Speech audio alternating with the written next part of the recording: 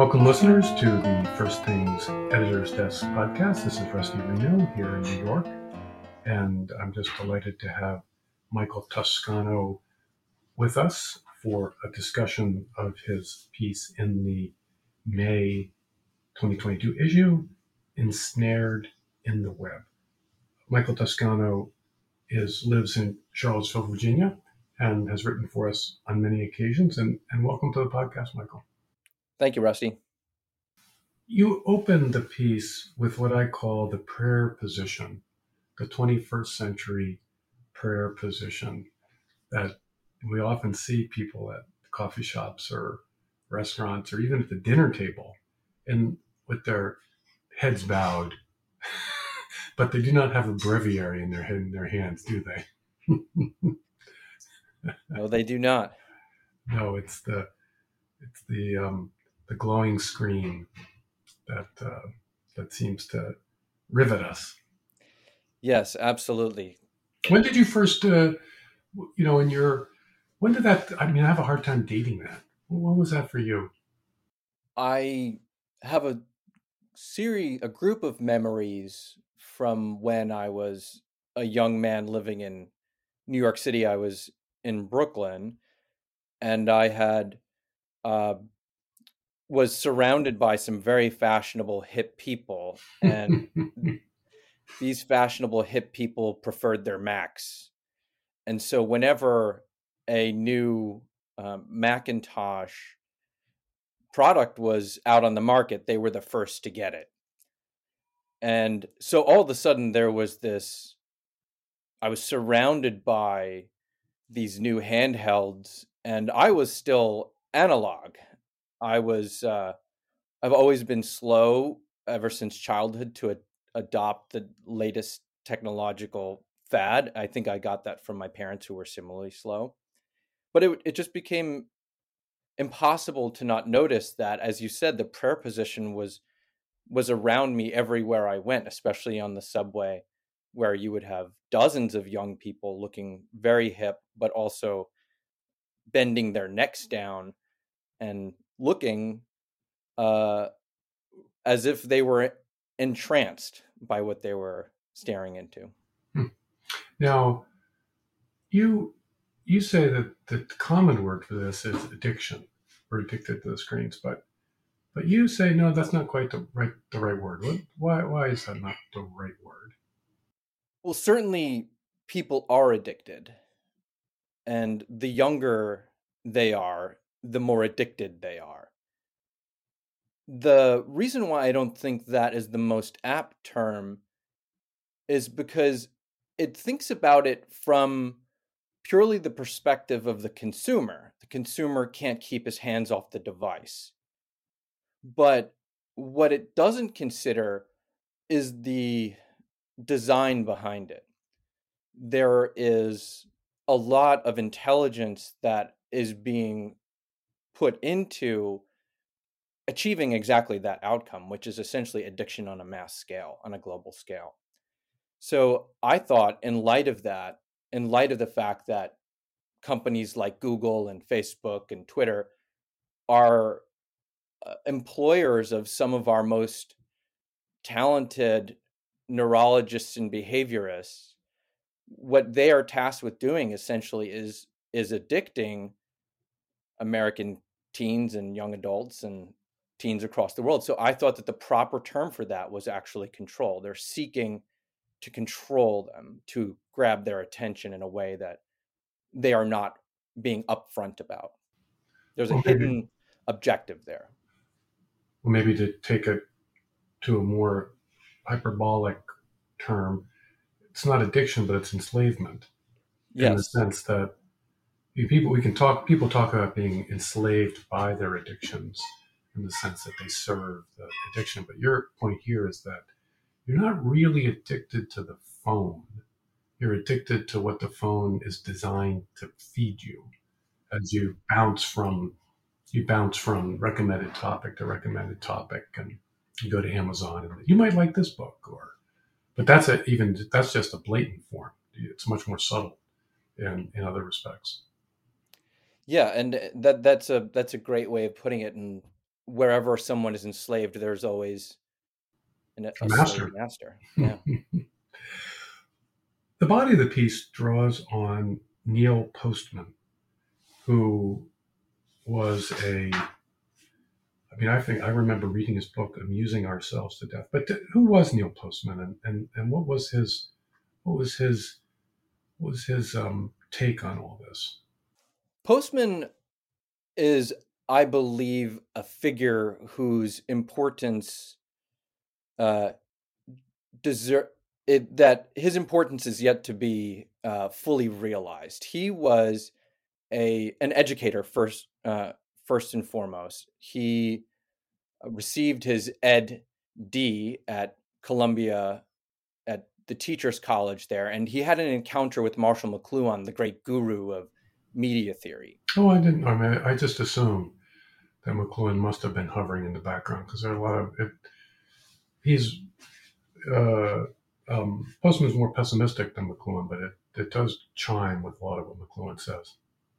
It does, and they were good friends. And at before McLuhan was famous, he would they met each other. But eventually, McLuhan was famous, so he was in New York all the time, where Postman was. He had a position at NYU in the Teachers College there, and he established an institute on media ecology. Hmm.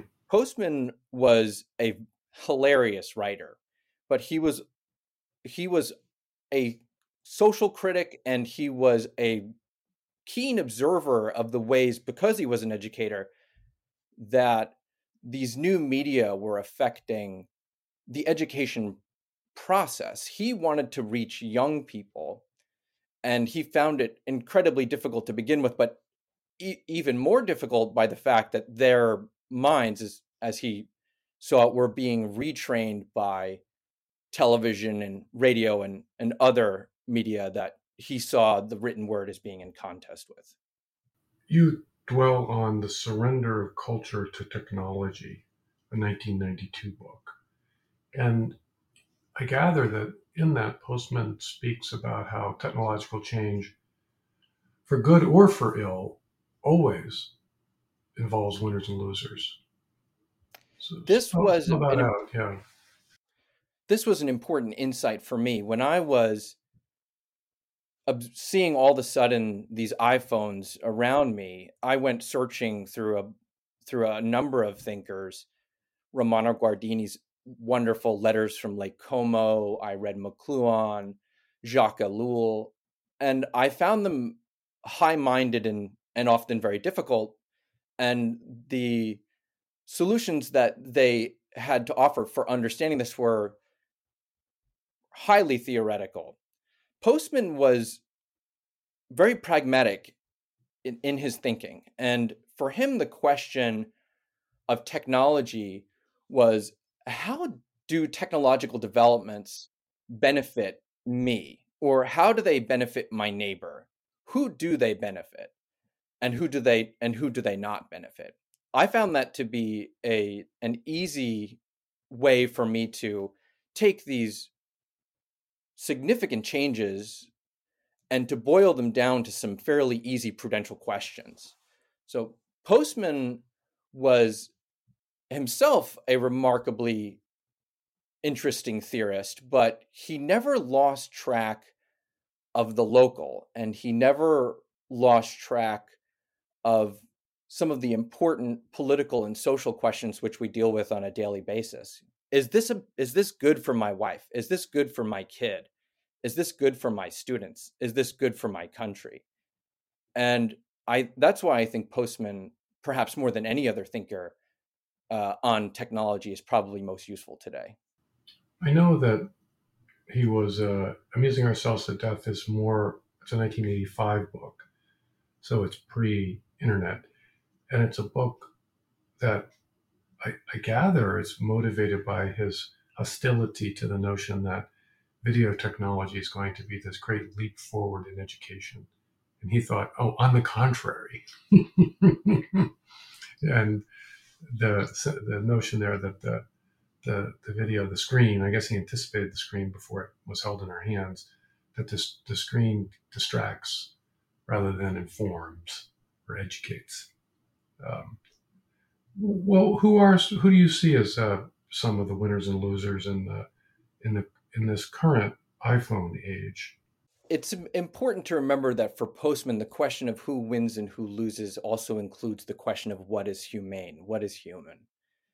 And so it as young people in particular find themselves in this media induced dysphoria, they have a difficulty appreciating and knowing or engaging with the reality that's around them. I remember being shocked maybe about 8 or 9 years ago where the NFL had this campaign.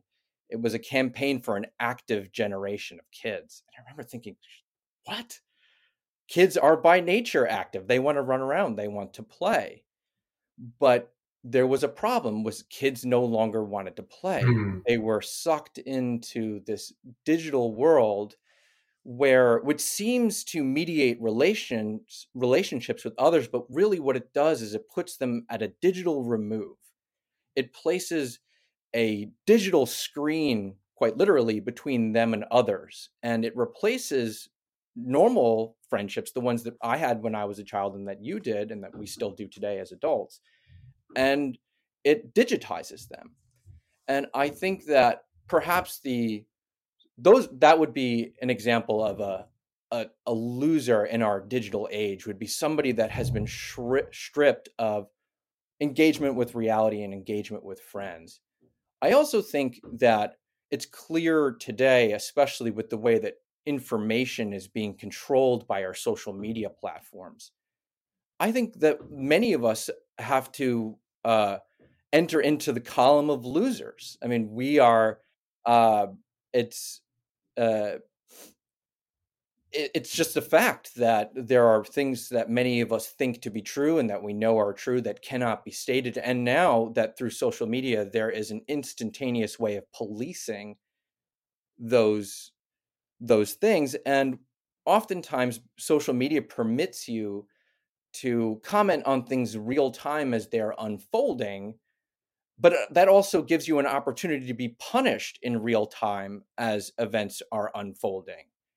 And so there I would say that many of us, especially of a conservative mindset, or who just happen to think that uh, maybe the answers are just not so clear and we need to think more deeply about things, we are the losers in this digital age. We're punished for not going along with the emerging consensus. Yeah, I also think that, I mean, your point about kids mediating so much of their lives through their phones, texting and all that sort of thing, and that, I mean, because all that provides this huge, huge ocean of data that then gets mined and manipulated for marketing purposes, it really means that every aspect of our life is now in the marketplace in a way that, in a more traditional form, if you go out in the baseball field and play pickup baseball, maybe you and your friends are kind of proud of your new baseball mitt, and that's a kind of commercial. Maybe advertising is stoked some sense that such a mitt's the best one, or your Adidas running shoes are the best ones, or whatever. But for a lot of your interactions, you're outside the marketplace. Whereas now, all of our interactions are in the marketplace, and that I never quite thought of it that way. But that does mean that most people just want to have jobs and get on with their lives, but some people really want to build companies and make a lot of money. So if you can expand the marketplace, you're going to increase the opportunity for entrepreneurs. Uh, and no surprise, vast fortunes have been made.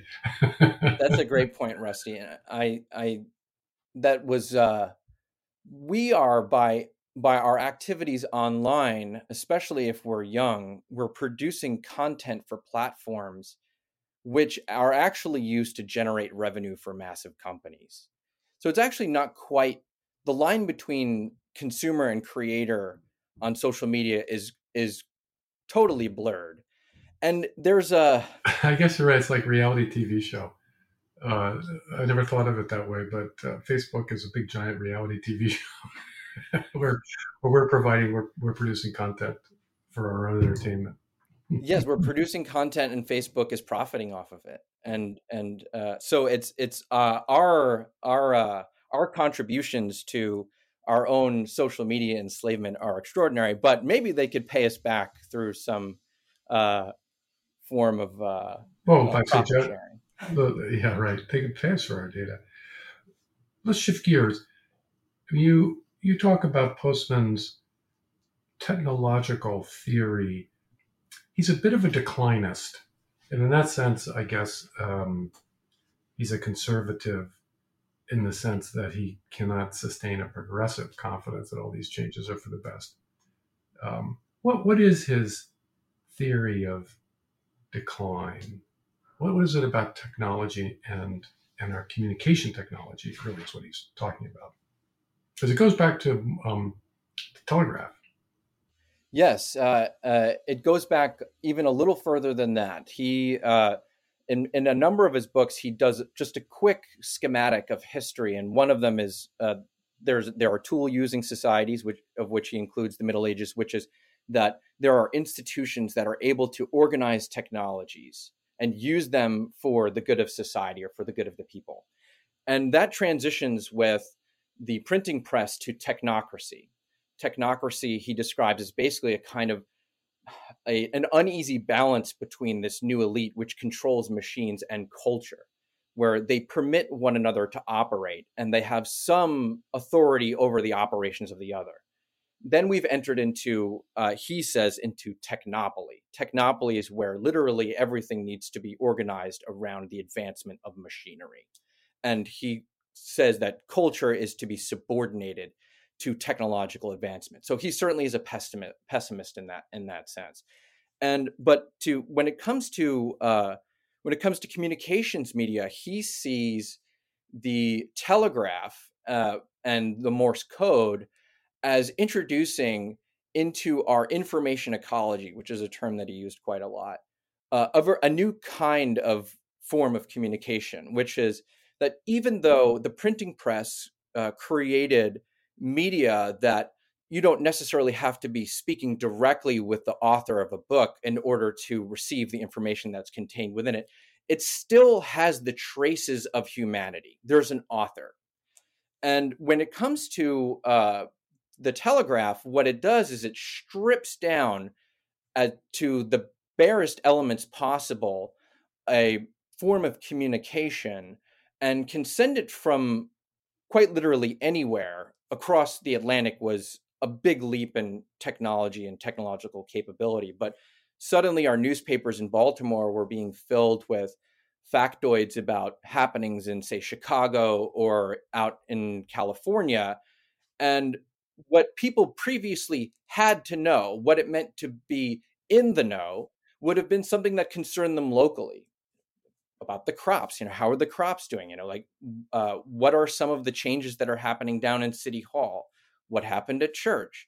But suddenly we became concerned about national things and then increasingly global things. And these occupied our mind and they took us away from our immediate surroundings. And you can see in this his concern for why he's concerned about computers and digital technology is that it takes this Yeah, change and amplifies it, it dramatically. yeah. Yes, and makes it all. I mean, the telegraph was expensive, and most people didn't use it. As you say, they actually got the consequences through the daily newspaper, which Mm-hmm. it was a kind of framing device. Mm-hmm. And as I read him, information is not knowledge, because knowledge requires context and setting, and it's certainly not wisdom. So we are in an information rich, I mean, information saturated Yes. environment, but a knowledge poor environment, I guess, as I would think of it, and He called it certainly information glut. information collect. Yeah. Um, He's got a key quote about the family, which I thought I would read, which is so important. As you point out, this was, there was a certain amount of despair. Well, foreboding would be maybe a better way of saying it. And this is Postman.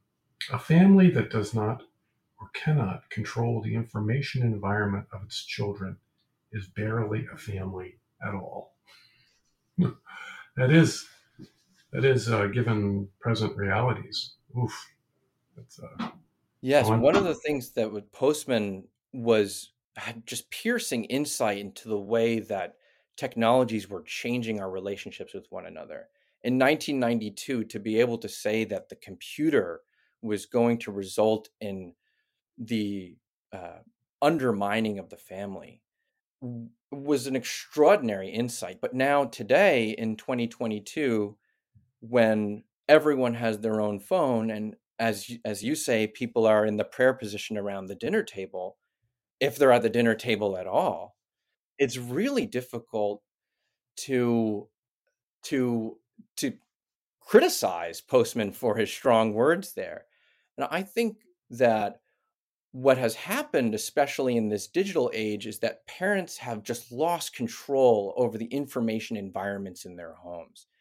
To be a good parent is to make choices about what your child sees and what he does not see, what at what age he will see something, and whether or not he's mature enough to learn this or view this or read this.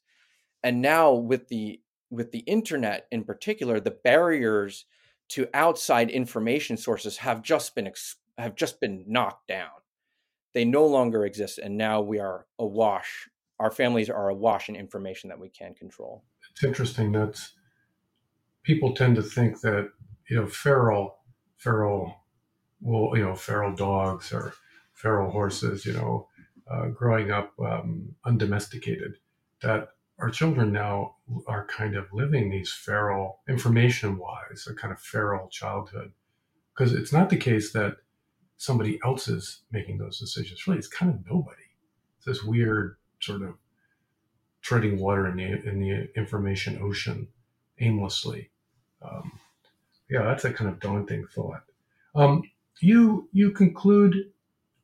So I was saying, my contact with Postman was through Amusing Ourselves to Death, which I think was a real bestseller and got a sign. I think I read it as part of freshman orientation for when I was a young professor. It was assigned as freshman orientation for my freshman group. That book worries about distraction, but you end with Postman, and he shifted, and you think he's astute here. The problem is not that technology will dumb us down, although it may, but rather that it'll make us all the more subject to control by others. Yes, so they're in a technological age where there is the problem of information glut, where families are being overrun by information and technology. Naturally, something is going to emerge that is going to seek to control it. And he ran through a few options. Bureaucracy, obviously, was one of them that he thought would assert control of information. And he has been, I think, vindicated on that point. But what we are experiencing now, essentially, is the the use of this vacuuming up of our information that these companies are using to analyze us, and they are selling this information off to the highest bidder, oftentimes to state actors, and uh, increasingly so.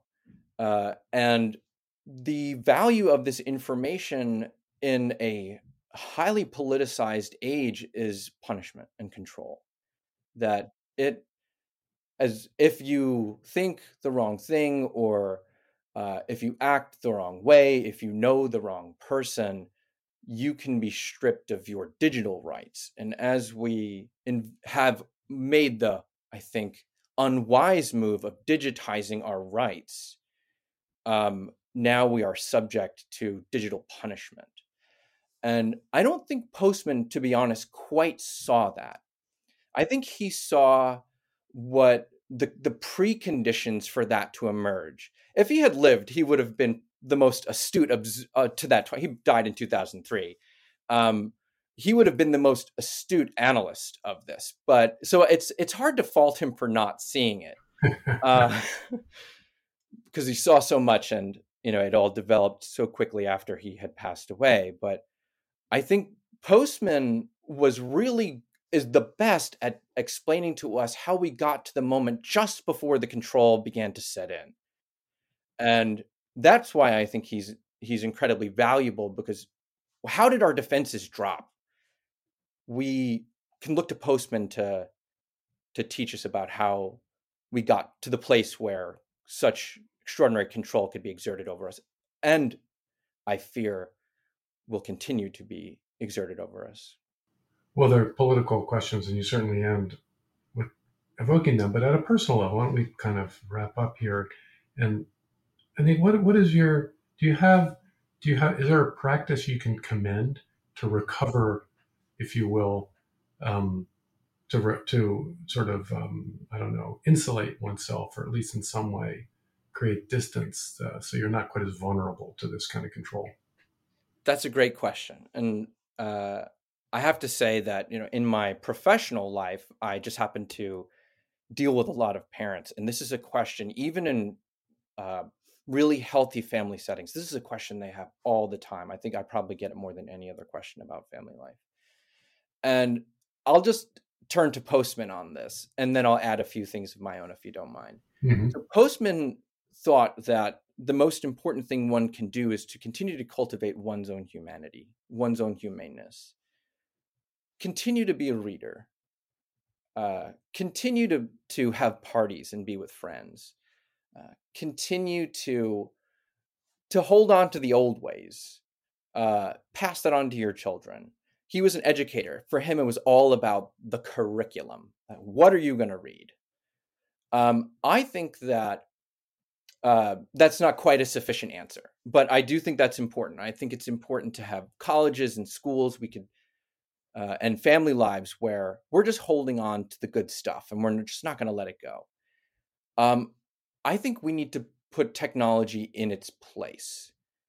And quite literally, if you get home and you're a father of young kids or a mother from the office, put your phone away. Put it somewhere where it's just going to be out of sight, out of mind.